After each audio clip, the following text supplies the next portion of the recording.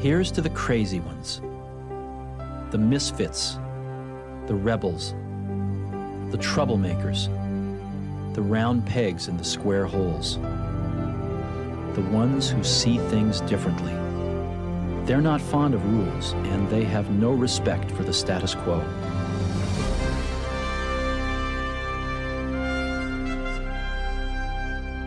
We're at Salt Lake Comic Con. We're out in the back at the loading docks with Keith Coogan. I call him Mr. Babysitter because he's from probably the two best babysitting movies ever. How are you, Keith? Dylan. So good to finally meet up with you and get to talk in person. I'm awesome. We just started the Salt Lake Comic Con, and it's amazing to be here. Well, thanks for taking a few minutes to talk with me. I first wanted to talk about your grandfather, since it's kind of a shorter interview. I wanted to cover him first. What was it like growing up with him, and did he inspire you to get into acting?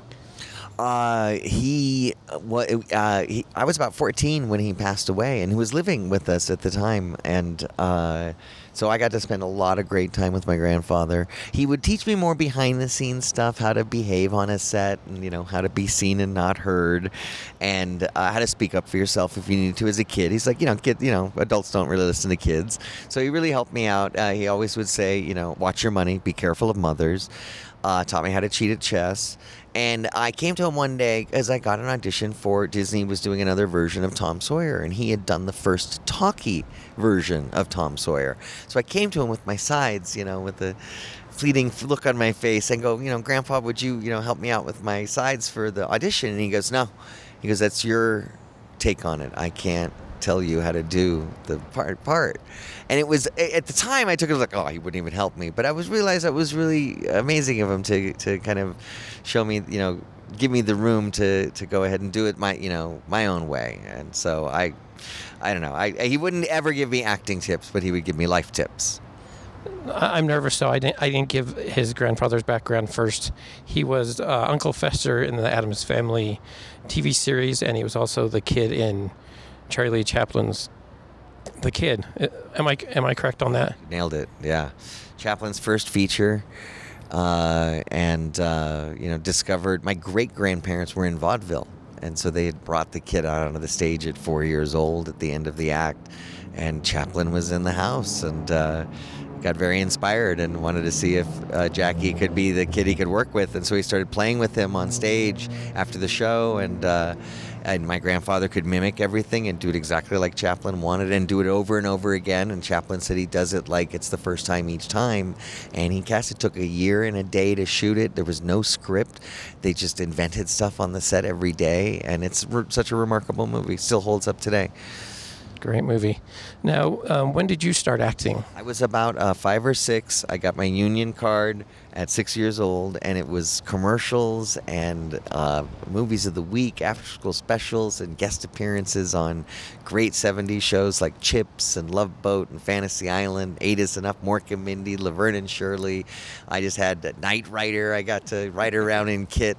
So I had a really fun time as a kid doing a lot of television. And I was auditioning for films. I was auditioning for E.T. and Goonies and Stand By Me and A Christmas Story. And saying, I'm friends with all of the, kids that are in these films. We all went up for the same things together, and some movies you get and some you don't. And then finally Adventures in Babysitting came along, and that was really my first feature. I turned 17 just a couple of weeks into shooting.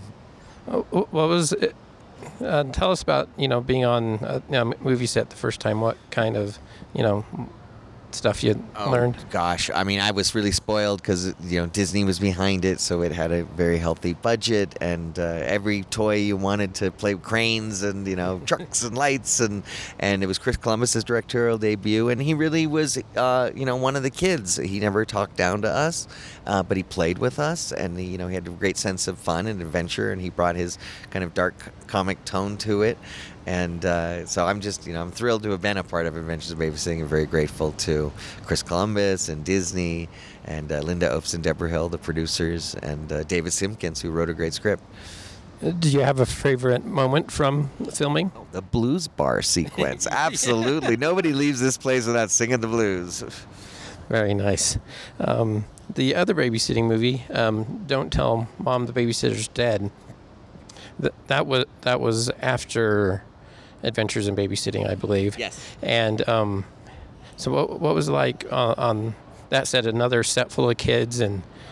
It was great. You know, the writers of Don't Tell Mom, their conceit, they had seen a lot of films where the parents go away or whatever and the kids just destroy everything and it's a big mess. And they said, what if we wrote a movie where the parents go away, the mom goes away, but the kids get their stuff together and they actually, everything's better by the time the parents come back. And so that was the genesis of Don't Tell Mom the Babysitters. It was originally called The Real World, produced by MTV and Warner Brothers and Outlaw Pictures that had done Sex, Lies, and Videotape. It was summer camp for adults. We had so much fun. Especially, you know, I had so much fun with Christina, you know, working on gags, and she's a very dear friend. Love her. Since then, you've gone into comedy and you do these cons. Tell us what you've been, doing. Oh, just enjoying, every opportunity to work in front of the camera and as behind the camera now. Moving to that is very rewarding. Definitely more challenging. It's a lot easier to be an actor, I love the conventions, getting to meet with the fans, and share that connection. And traveling is really important because they might not be able to get to Hollywood and see, meet any people that they see. And if it's something they grew up with or they were fond of, Adventures of Babysitting or Fox and the Hound or Toy Soldiers, I love it. I love meeting the fans, and I'm a fan myself. I run around the convention, and you saw me freak out. Battlestar Galactica, oh my God. Yeah, and I follow you on social, and you guys are going to premieres and conventions, and you guys are lighting up when you meet these other celebrities. Yeah, it's really fun. We love getting selfies with all the performers we love. Well, if my listeners want to check you out, where on social can they find you? Thank you so much. KeithCooganOnline.com, and I got links to pictures of me as a kid, behind the scenes stuff, and videos, including my stand-up act, which is online as well. So all at KeithCooganOnline.com. And we also sell the merchandise you saw over at the table, the dishes I sign and dish towels and the fun stuff. That's all online there too. Now, per a personal favor, can you say the podcast is done, man? The podcast is done, man.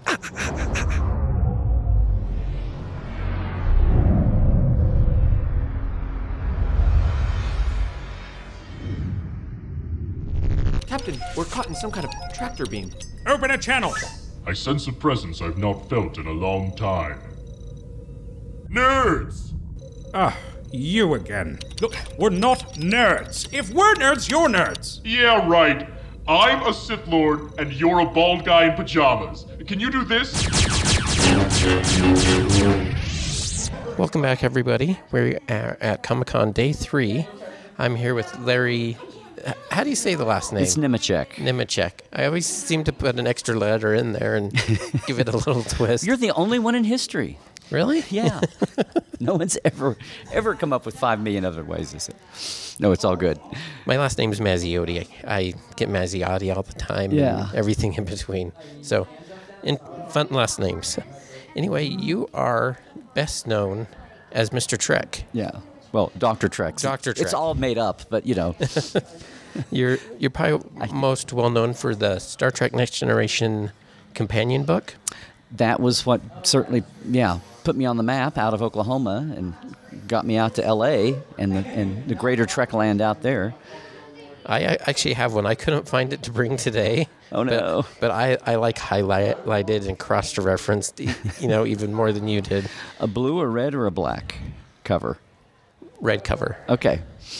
So I don't think it was the final version, but I think it was near the end. The 7 seasons in the first movie. You're right. Yep. Yeah. What?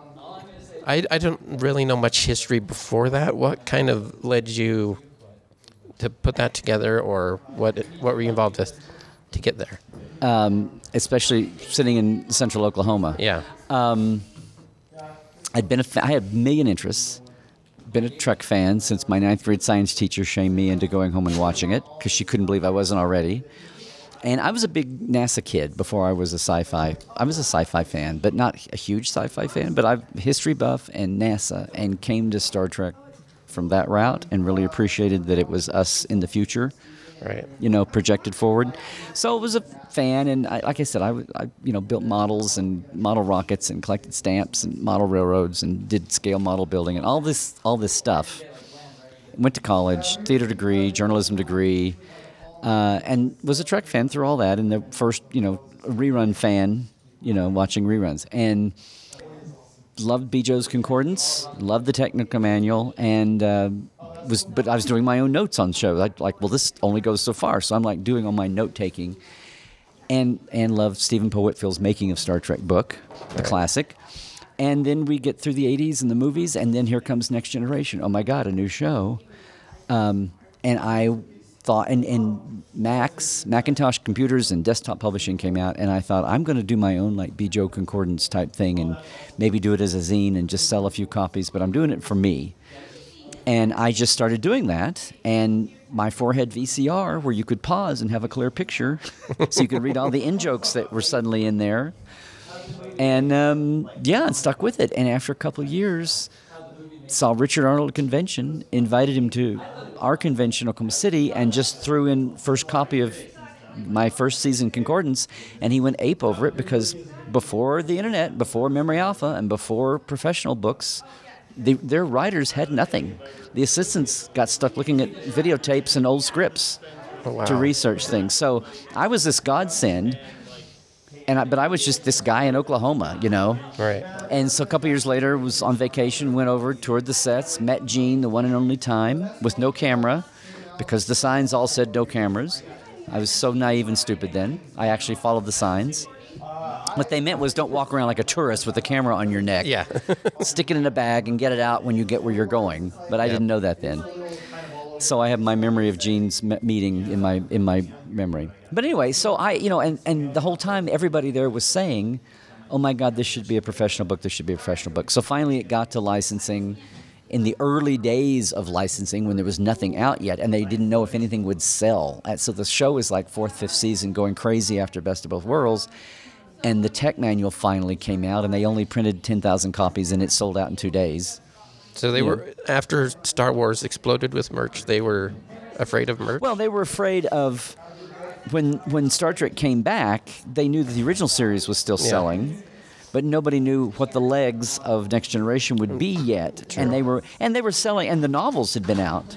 Like, novels are one thing. You could crank out those, and model kits and things, but doing nonfiction and reference books, they didn't know what that would do, even though it was crazy. Like, well, I could have told you that. But fans were doing, unofficial ones and unauthorized. When those started to pop up at cons and sell, because they sent me a couple of them to look at. But it's kind of like, no, here, guys, it's okay. And they would like do these hesitant little print runs, and they would sell out in 2 days. So, of the tech manual especially. And mine was kind of that same way, and they went through. So it was this huge seller, not because I was the most brilliant research writer, but because Next Gen was so, insanely popular. And you were the first that kind of got it out there even more. And my concordances, I thought I was going to do an encyclopedia concordance type thing. And they said, well, we've decided not to reprint Bijou's and do yours. We're going to combine them, and Mike and Denise are going to do a combined one. But can you do an episode guide, a behind-the-scenes book? And I was like, sure. Like, I'm thinking, okay, now it'll be like Steve Poe Whitfield's book, with all the interviewing in it. And it's, okay, can you do it in 3 months? I'm like, what? What? But Not by myself. When an actor gets an audition and they go, okay, this is yours, but you can scuba dive, right? Or you can ride a horse, right? You go, of course I can. And then you go you run out and then you run out and take lessons. And I'm like, sure, I can do it in 3 months. Holy shit, So I was like cranked it out and then I got an extra 3 months because Leonard Nimoy was having a license imaging dispute because he was mad about a Fruity Pebbles commercial where Barney was wearing pointed ears, and he was mad that Paramount didn't raise a fuss about it. And or they gave approval and he wasn't consulted or something. So he was withholding. So the biggest story in 5 years was Spock being in unification on Next Generation. Right. And the first few printings of the book, we couldn't use pictures of Spock with that episode. But then everything worked out, and we did. But, I mean, these are like the wacky little, stories of things in my memory. So then they figured out what was happening. 2 years later, they're going to end in 7 years, do a movie. DS9 started. You got the idea they were rolling things out. And we had the plan for the second edition. And by that time, my family and I my young family decided to move to L.A., and my wife was lucky enough to get a temp job on Voyager that turned into a full-time job for 5 years. Oh, what job was that? And she was the assistant script coordinator on Voyager. Okay. She worked with Lolita Faggio. She wasn't her assistant, like secretary assistant. They did work. And then there was another person on DS9 did the same thing. And suddenly, and then the world was exploding, and very soon after that, the Fact Files internationally happened, and very soon after that, I was the editor of the Communicator magazine and consulting on things from the experience in Vegas to the tour shows. Oh, I love that all experience. of that kind of stuff. Yeah. Oh, well, yeah. I went down there once and went through it, and it was just I'm glad you amazing. got to see it once. It was the first version. Was it the Klingon version? And then they did the Borg later. I was so bummed I never saw the Borg one. Yeah. But Well, they added the Borg, but yeah. Yes. When originally it was Star Trek Experience: The Ride. Yeah. And then when they added the Borg, they had to give a title to it's the Borg Adventure and the Klingon Encounter, or the Klingon Adventure and the Borg Encounter. I always mix up which. But no, I did all the plaques in the museum. Oh, great. And then when they updated the timeline, I did for Archer and T'Pol, I updated the timeline for that. So I was one of the many, many people that worked on that whole thing. I was proud to be part of it and was there when it opened and the gate opened. One of my favorite moments is stepping off the ride and seeing the entrance to Quarks, because it reminded me just like in the show. Yeah, very, very, very magical place. And all the employees that worked there, the character actors, the bartenders, everybody that was there for so long, and the fans they had of just them. It was really, it's so trite to say it was a magical time those years, but it really was. And that group is still has fans and still is together. And one of the waitresses from down there lives here locally, and I've talked to her about it a few times, and she loved it. Yeah, it was. Yes. So with the book, was there any time where you were on set working on the book at all? Barely. Okay. I came out for 1 week, on my own dime, and met Bob Justman at his home. Did like a 3-hour interview with him. I was like totally riding the rails on this because I knew that if I put out, I knew the book sat on shelves of fans. Like I knew Stephen Poe Whitfield's. This was the late '70s, or this was the early '90s. And his 1968 book was still sitting on everybody's shelf. It was good and a Bible, and you still went back to. And if nothing else, I sure couldn't put out a bunch of a crap thing that was really shallow and didn't have anything to it. Right. So I was busting my butt above and beyond the Call of Duty and what I was really getting paid for. And in my head, I'm an official author of a licensed book. It was very good in education that. Paramount in the Star Trek operation, there was production doing the show, and there was publicity, and there was licensing. Consumer products was licensing. There was all these different arms. Like people that say, in the old days would say Paramount this and Paramount that, and today they say CBS this and CBS. It's not a monolith. There's all these arms, and they all have their own goals and aims, and they don't fight against each other, but sometimes something is a priority one, and it's not a priority for the other. And I showed up with my week, and the process, and that was before publicity was on the lot, and they hired a third party. And the process was I was supposed to submit my questions and interview list request to Pocketbooks, who would then send it to the off-lot PR people, who then sent it back to production and the people on the lot. So it went through 3 hands. So I thought, I'm a official author. The gates will open and the red carpet will roll out, and here's the official author. Everybody drop what you're doing and talk to him, because he's doing the first nonfiction reference behind-the-scenes book for our show. No, no, that's not how it works. Everybody, the crew, the actors, the producers are all trying to the hell to get. They were at the end of their year. They're just trying to get a hiatus and some sanity. They're just trying to get the show over for the year, and everybody else trickles down backwards from that. And I sat for 3 days and didn't do anything, and finally said, "Look, I know some people I've corresponded with some people on the show, Mike and Rick, Kuda and Sternbach." And Eric Stillwell by then. It's like, I know some people on the lot, and they're like, don't you go on the lot without having permission. Blah, blah, blah. I go, I have to do a book. I'm doing an official book. This is like the PR. Yeah. I had a screaming. People that know me know I do not scream, but it was like I was caught between a rock and a hard place. If I didn't figure out a way to get real stuff for this, I was going to be laughed out of the Trek world before I even had a foot in it. If I had a wimpy little shallow crappy book that was a joke, It wouldn't sell. I wouldn't make any money. I wouldn't do another one with pocketbooks, and fandom would hate me, and nobody else would care. So I had to like walk this line, which I seem to be able to do, and did enough interviewing, and then back home, Jerry Taylor and Michael Piller and Rick Berman and Brannon all called me at home, and we did phone interviews later on. But I did go over to the sets finally and talk to one of the Legato, Rob Legato, one of the two special effects supervisors. Right. Sorry about that.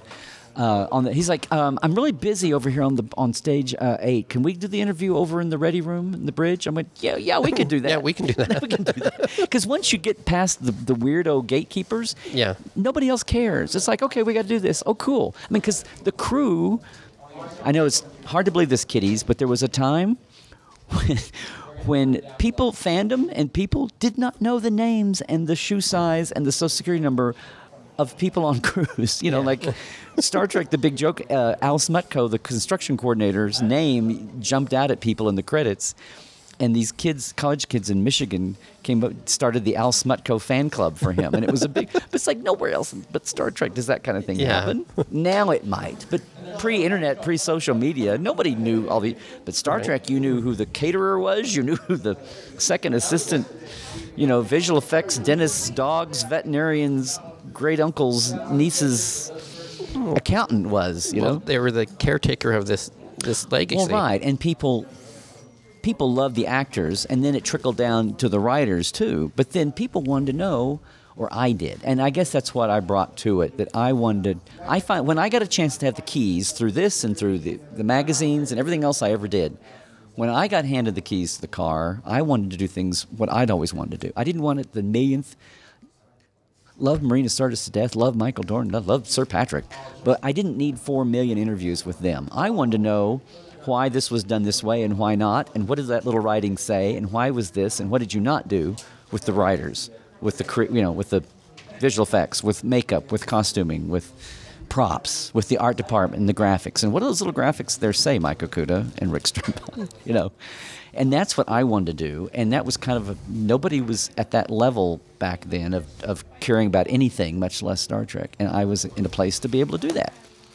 And shows like Lost and others like that, that's what the fans drive on, all those details. Oh, yeah. Well, Next Generation got so popular that it not only begat DS9 and Voyager and Enterprise's own spin-offs, but you had Xena and Hercules and Babylon 5 and Battlestar eventually, and Lost, and it moved off of syndication into the satellite channels, the off channels, and then mainstream TV, or even visual effects used to be spaceship battles, and by the time Narain was running, CSI, those are crime dramas, but they had so much, and here's the toxin zooming down the guy's leg, to poison his heart, and you had visual effects of the insides of bodies dying, and it's like, well, there's no space shows on right now, but all the CGI guys got plenty of work doing crime shows.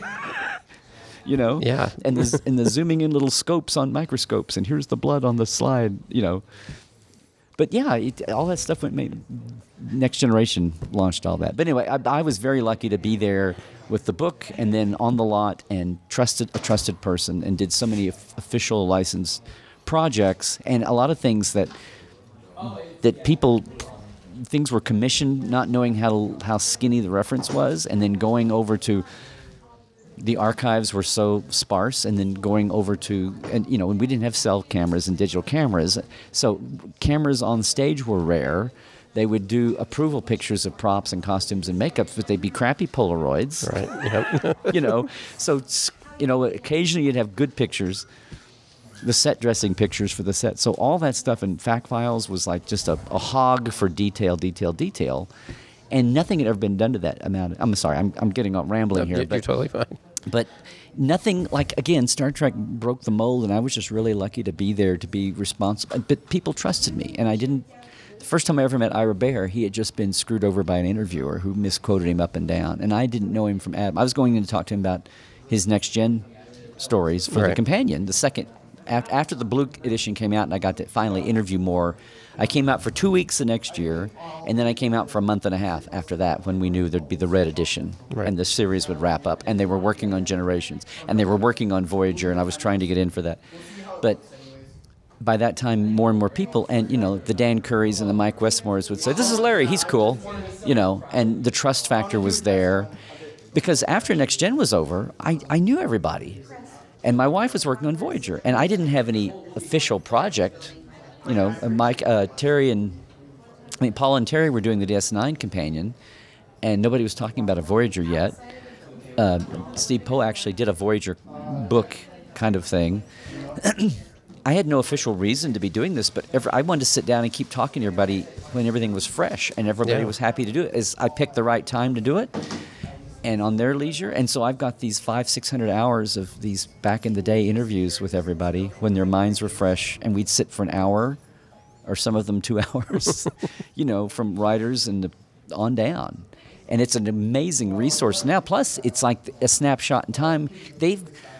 I had some of them when they started doing the DVD documentaries, and other people it's like, thank God, Larry, that you did that book, because I can go back and remember what I said then or what I was doing on this one show, And so that's been an amazing. But it was just amazing to be there when it all exploded in the crossroads of being a trusted person that delivered what I said I would do, and could keep, if I needed to know where the skeletons were buried, I could keep that quiet about that, And the internet kind of grew up as things went along through that. By the time of Voyager and Enterprise, message boards and things, no Facebook and Twitter yet, but Discovery is the whole new thing that's an interesting thing to watch now. It's the first Star Trek of the social media era. Right, yeah. So, yeah. And I haven't joined any groups yet, but I'm part of the Orwell group. And I'm just getting dinged all the time, and we're only 3 episodes in. But you talked about those backlogs of interviews.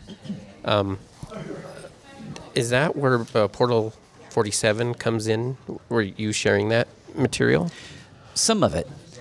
Portal 47, and thank you for asking me that. So everything for me was, I had more work I could keep up with. There was so much going on.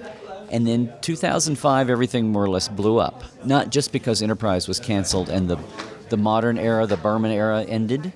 That was one thing. But also, Decipher Games that had bought the official fan club that ran Communicator magazine, that we had brought so far in just a few years to the level of sophistication. All my things I wanted to do, like, I don't want to hear people talk about something. I want to go talk to the people. I want to go to the horse's mouth. Yeah. I grew up reading, and God bless them. You couldn't. It's all you could do in Minnesota and Iowa and Oklahoma and Idaho and West Virginia. If you were wanting to read more Trek, and nobody in Hollywood or New York knew how to give it to you. Oh look, it's the millionth interview with so and so. But I want to know from the people I like to talk to.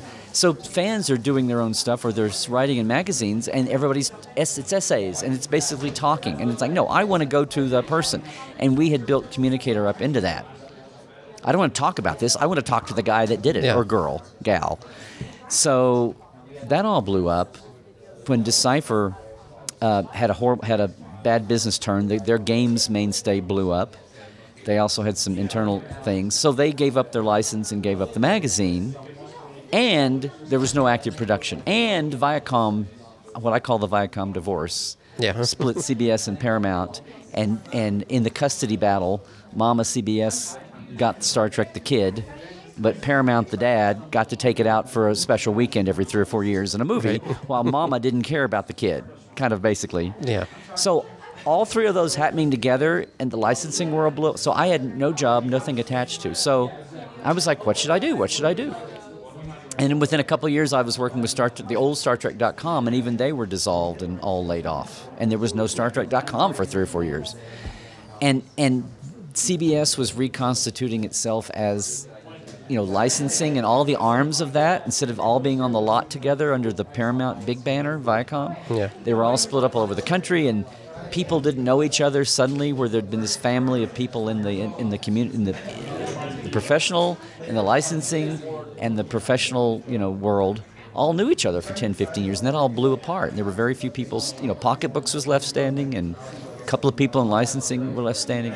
CBS didn't have a licensing department because networks didn't do that. The studios that made shows did that. Yeah. But now they had inherited Star Trek and everything else.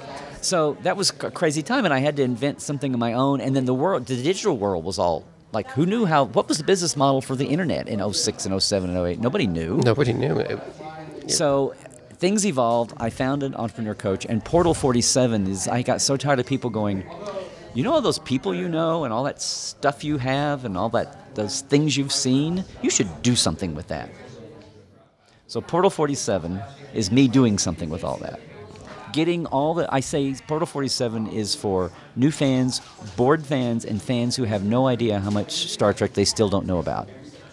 I'm a big fan, and I bet there's tons that I don't even know exist. Things that are stuck away, but also the people that worked on the shows that I love talking to, because they all have insights on what they did, on things of the shows they worked on, and on each other. And a lot of the people that they know of have passed away since then. And they're not exactly big convention guests to begin with, or interview guests to begin with. So we have writers and designers, but we have stand-ins, we have stunt people, we have writers' assistants, we have the office, but people who have creative stories, and they have a lot of their own pictures. Yeah. And their own stuff. So things nobody has seen before they share. And this is the highlight of the month. There's like 8 features every month. So I bring out I do bring out my archives. Sometimes it's audio, sometimes it's video or graphics, or archival things from the studio that people haven't seen or have rarely seen. So I bring those out, and then I have some financial thing, like when I put a piece on my Trekline trunk, a script or a blueprint or something, they get a percentage off of that. Or my Trekline day tours that I do around LA to film sites, they get a chunk of a discount on that. But the highlight of the month is we call it Ask Dr. Trek Roundtable, where it's everybody comes on to ask me whatever they want to ask. And the last year or so we've had, and this is the second year, about to have the second anniversary. Right. We've had all the Discovery news coming along, so people are all like watching the drip, drip, drip of those news, and we talk, and people throw. And the community that's building, I've got over 50 members now, and aiming for 200 eventually is what I can handle. But we use free conference call platform software for that and for a guest every month. And we just opened one for the Europeans to be on their prime time, which is our afternoon, because it's 3 a.m. when we do this at night on the evenings. So now we have 2 roundtables a month and a guest, and then everything's recorded. And now the platform has slideshow capacity and webcams. So we have visual as well as the audio, and everybody gets a recording of that. And I feel like I'm getting a lot of people recorded that haven't, I'd still like to do sit-down real interviews, but for a lot of these people, it's the first time they've talked and shared. We have had, the other amazing thing is we've had the woman who is the female, the woman's costume dresser from the original series, 2nd and 3rd seasons. Oh, wow. She was like 22, so she's just 72 now, and she still works around town. But, I just made contact with one of the people who worked on Jimmy Rugg's special effect, not visual effects, but like explosions, and made the doors work and the lights light up and all that kind of thing on the original series. It's going to be a guest coming. And we do all the next gen, and we'll do Discovery as soon as they can talk and not get shot for talking. Yeah. We will have this, I got to go to the premiere last week and had been twittering with people, but made some, contacts, and they're busting at the buttons to come out and talk. There's a lot of fanboys and fangirls in the crew in the writers' room, and they're wanting to talk as soon as they're allowed to. So, but they're high profile, and they're going to be out there. That's just new, which is all exciting. But again, Portal, I say it's like a mini con all year long, no matter where your center seat is. So we have, the other thing I didn't think about was we have a lot of people who are isolated. They never get to a convention. So they, not only are they hearing the information and the guests, but they're actually online with a community that's building. And we have a secret members page where I give out news and they talk and post each other. And when some of the weird stuff with Discovery and All Access and the JJ movies gets a little weird and pointed, I've actually had a couple of them say, "Thank you for having this safe space where we can talk without getting bombed and kamikazed by haters, by trolls, or just weird people." And I'm like, "Oh, I hadn't even thought about that, but okay, you're welcome." So Discovery's new. You've got a project that you were fundraising for last night at the fundraising. So my documentary Yeah. that people are going to go, when are you going to finish that thing? So it's been a very low-key process intentionally. I didn't sit down like funded documentaries or like, Ira's or Adam Nimoy's recent documentaries have been. They're like done in 9 months or a year.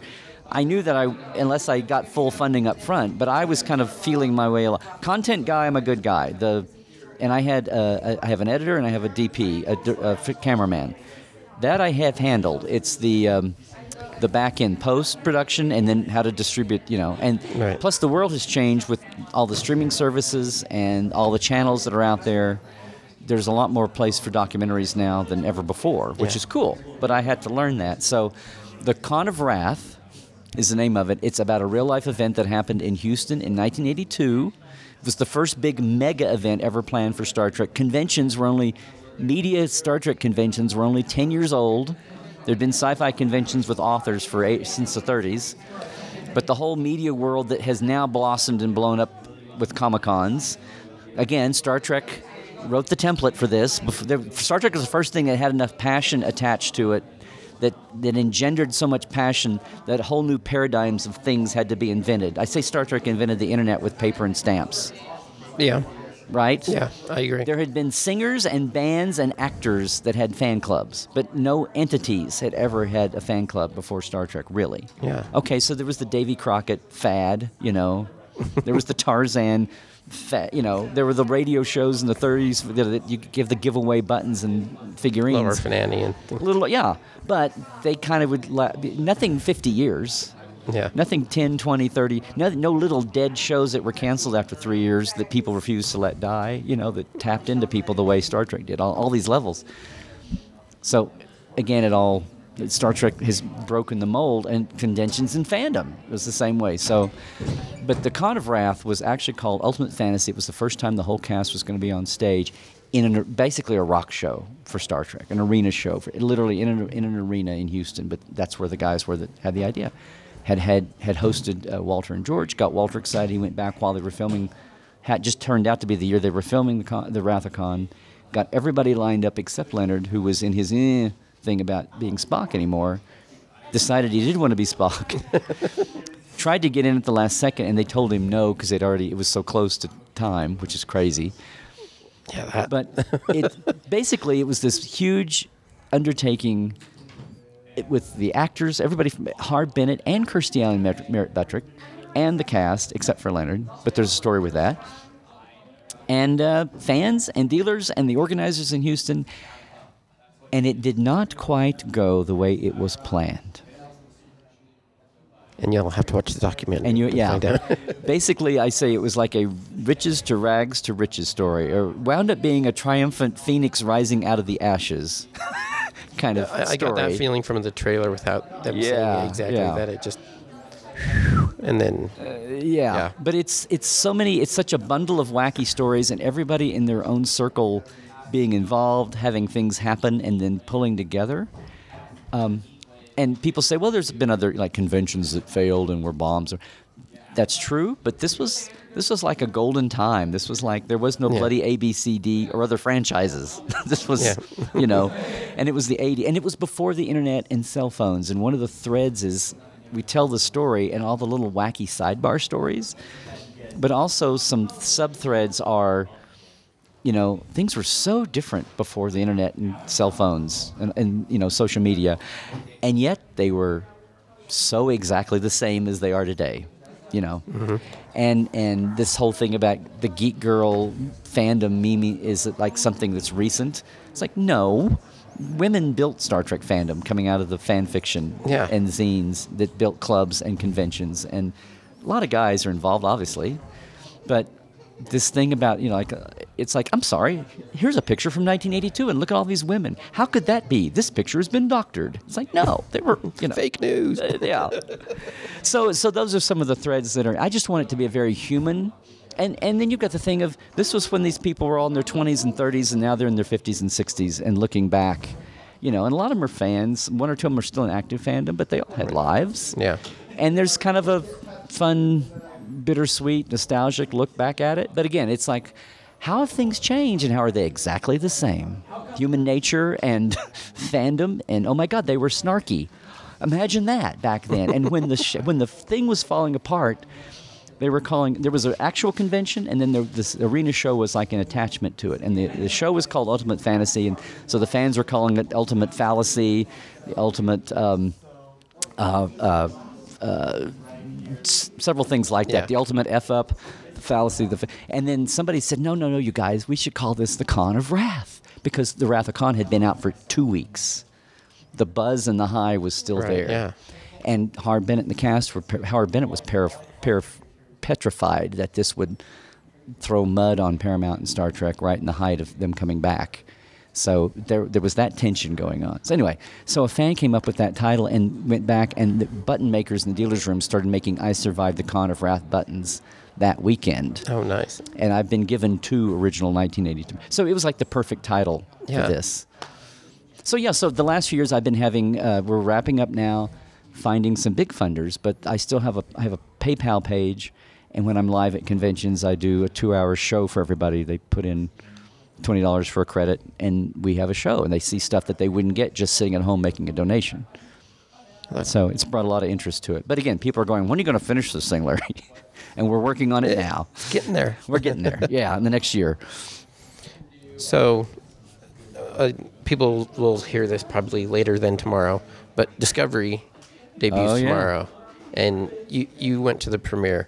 Without telling us things, what's your feelings about the new series? It's sumptuous. There's they're bringing the next chapter to Star Trek, and nobody wants to mess that up. They're also launching a business CBS All Access, and the suits and the stockholders don't want that messed up. So there's like that level of pressure there, even though a lot of fans are mad they're having to pay for Star Trek. And I just want to go, I'm sorry, have you had cable the last few years? But make priorities. It'll get there. But apart from that, I mean, like a long time ago, I divided, people were worried about canon. And it's like, well, to me, there's concept canon and there's visual canon. The concept canon on this, as it trickled out, when Brian was in charge, I was not worried about that. And then visual canon is always interesting. And there have been some things I go about, like the uniforms look closer to Archer's time than 10 years before the color pajamas. Yeah. And the whole debate about, well, is it time to put the original series in a little sentimental bubble and just say, look, the motion picture onward all kind of makes sense. Let's just aim for that. Are we So, I mean, the little kid in me, and, the props look awesome. The ships are great. Some of the veterans, John Eves is working on the ships. Some veterans are there. They've had this long gestation. A lot of people were paranoid that it was going to blow up and all the troubles and, Brian having 2 shows and going away and the delays and all this stuff. And people wondering, where's all the promo? Well, it's the last few months. Here it's been. It's been in your face every day. Yeah. And it's finally coming out, but like the uniforms and the consoles, is this going to be canon looking, or are they giving up on canon? Just talking to some of the writers, to Ted Sullivan, Aaron Harberts, and some of the other writers, and then talking to John Eves here, they're very cognizant of that they're 10 years before Kirk, and the whole dynamic of, well, we have to appeal to a modern audience and their sensibilities. We can't just, I see a way clear to do that. I'm not a professional designer or filmmaker, but or visual effects, but I see the difference between design and cinematography, and I think they're coming back around to realizing that just because it was shot in the 60s, made in the 60s, doesn't mean it has to be animated and filmed the same way, right? Yeah. So anyway, but they're also appealing to a whole generation that's come of age with, either, if not the JJ movies, at least the modern sensibility where visual effects and editing and cinematography is. So they're balancing all that. And we saw the 2-hour pilot. It's awesome, but then again, it's like, it almost is like a reset to start the story with episode 3. It's like there's a lot of preamble. Okay. It's the most I mean, the Voyager pilot was kind of a preamble-y pilot too. I agree, yeah. Yeah, it's a lot in the same vibe structurally, story-wise, as the Voyager pilot is all about getting to what the series will be about. But you see all these things happening. There's a corollary there. Yeah, by the time people are hearing this will all be out in old news. But I've not only been excited for it when I saw the preview, talking to more people since then who are fanboys and fangirls with levers of power, they're like, hang on. We're getting there, and you're going to love it. You're going to love it. And no, we're not walking around in a vacuum. We exactly know Kirk, Spock, and McCoy and what they did and what they look like. Well, and they put Sarek in the series to connect them. And Harry Mudd. Yes. Rainn Wilson. I met him in person last year. Very charming guy. And when I heard of that casting, I was just like, perfect. Uh-huh.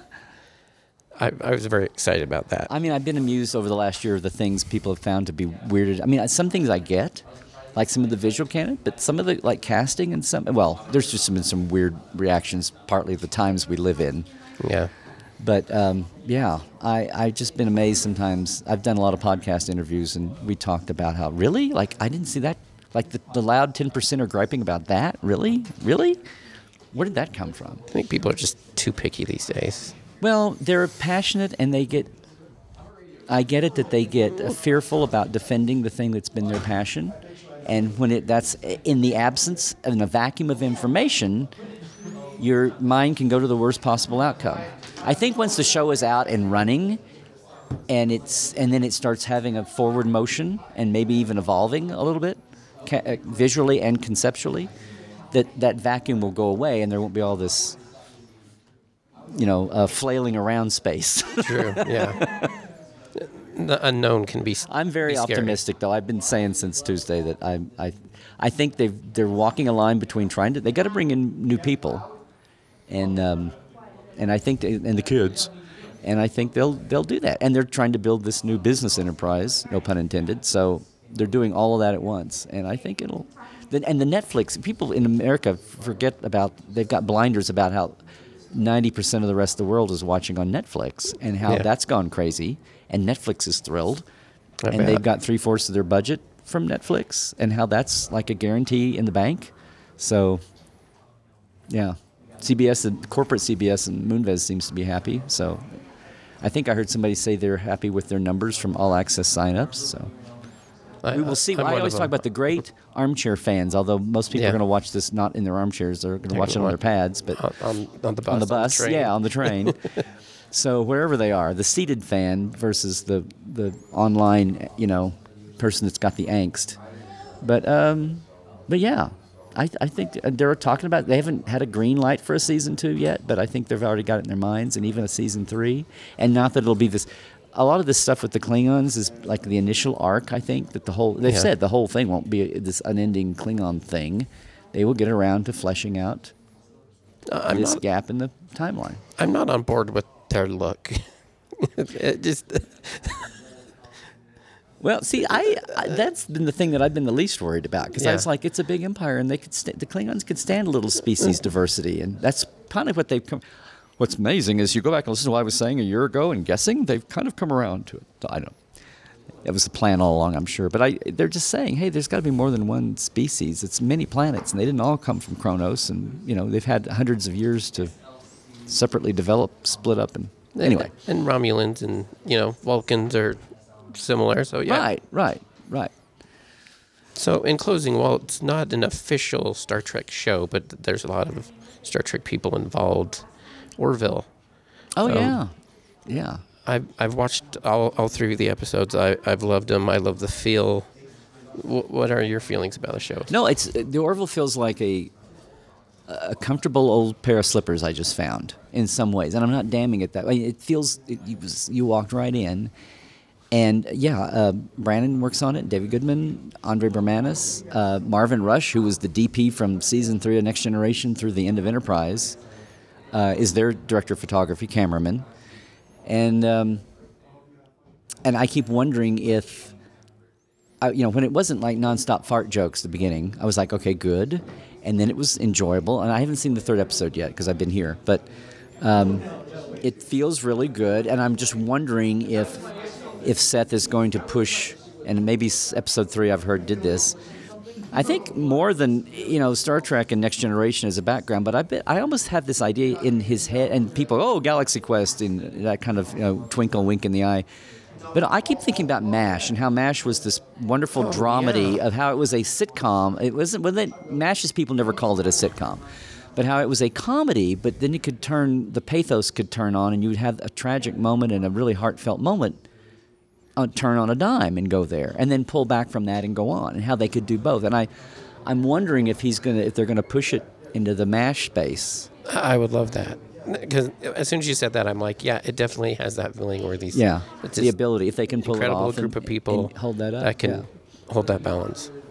Well, thanks for coming on. Where can the world find you online so they can check out your stuff? Oh, yeah, LarryNemecek.com is my main site, and I'm at Larry Nemecek on Twitter. And... my YouTube channel. I have a lot please subscribe to the YouTube channel. I have to get the numbers up. But I have a lot of sit-down, nice interviews with all kinds of people.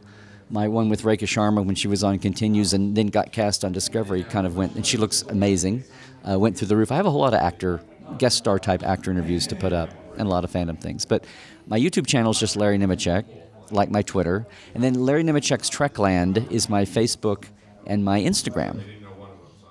And there's a portal47.net, there's a conofwrath.com, there's Facebook pages for those too. But just one note about Portal 47, you can go to the page and check it out. But every year, my anniversary, I have an open house. So we give out a key. If you come and sign up, we can have tons and tons and tons of people listen in. And the guest for our second anniversary open house is David Livingston, who was there at the beginning of Next Generation, since this is TNG's 30th anniversary year too, kind of lapping with Discovery. And he's our guest for an hour or maybe an hour and has a ton of pictures he's bringing along. And people can listen on the phone like the regular members do. You can listen on just your phone, or you can come online and watch it visually and do the audio that way. But you're also seeing the slideshow. You can see us talking on webcams if you get the URL. So come and sign up. You go to my site, and you can LarryNemecek.com. We just got the page active. Sign up, and then you'll get sent the URL and the phone number, whichever way you want to come on. But that's Wednesday, October 18th at 7 Pacific and 10 Central, 10 Eastern. So that's coming up, and I'm just excited to keep growing the portal. And yeah, you can check everything out though there. Oh, we appreciate coming on. Thank you. Yeah. Oh, I have a new podcast starting with Roddenberry called The Trek Files that's going to get into Gene's archives that have not really been looked at, especially from the 70s and the 80s. The movies that didn't get done, the shows that didn't get done, and some 60s things too. The Phase 2 series. Mm-hmm. Yeah, all the years that fans were like, because they went through all these movie projects that didn't happen, finally leading into Phase 2, and then finally into the motion picture. So I like the cartoon. Was there any more scripts for that? There may have been a couple more in the. Yeah, I think a couple of the writers had some things lined up, but they didn't get commissioned to do more of the animateds. Yeah. But anyway, look for that. And then I have another show coming down the line that will be a video interview show with the Roddenberry Podcast Network further on down the line. Well, awesome. Great. I got to get all this stuff done. Once I have people on the podcast, I share their stuff like crazy. Well, so thank you. Yeah. Welcome to the family. Welcome to the Your Creativity family. Very nice to meet you, Larry. Well, thanks. Thanks for having me aboard, everybody. Thanks. Bye-bye, everybody. See you next time.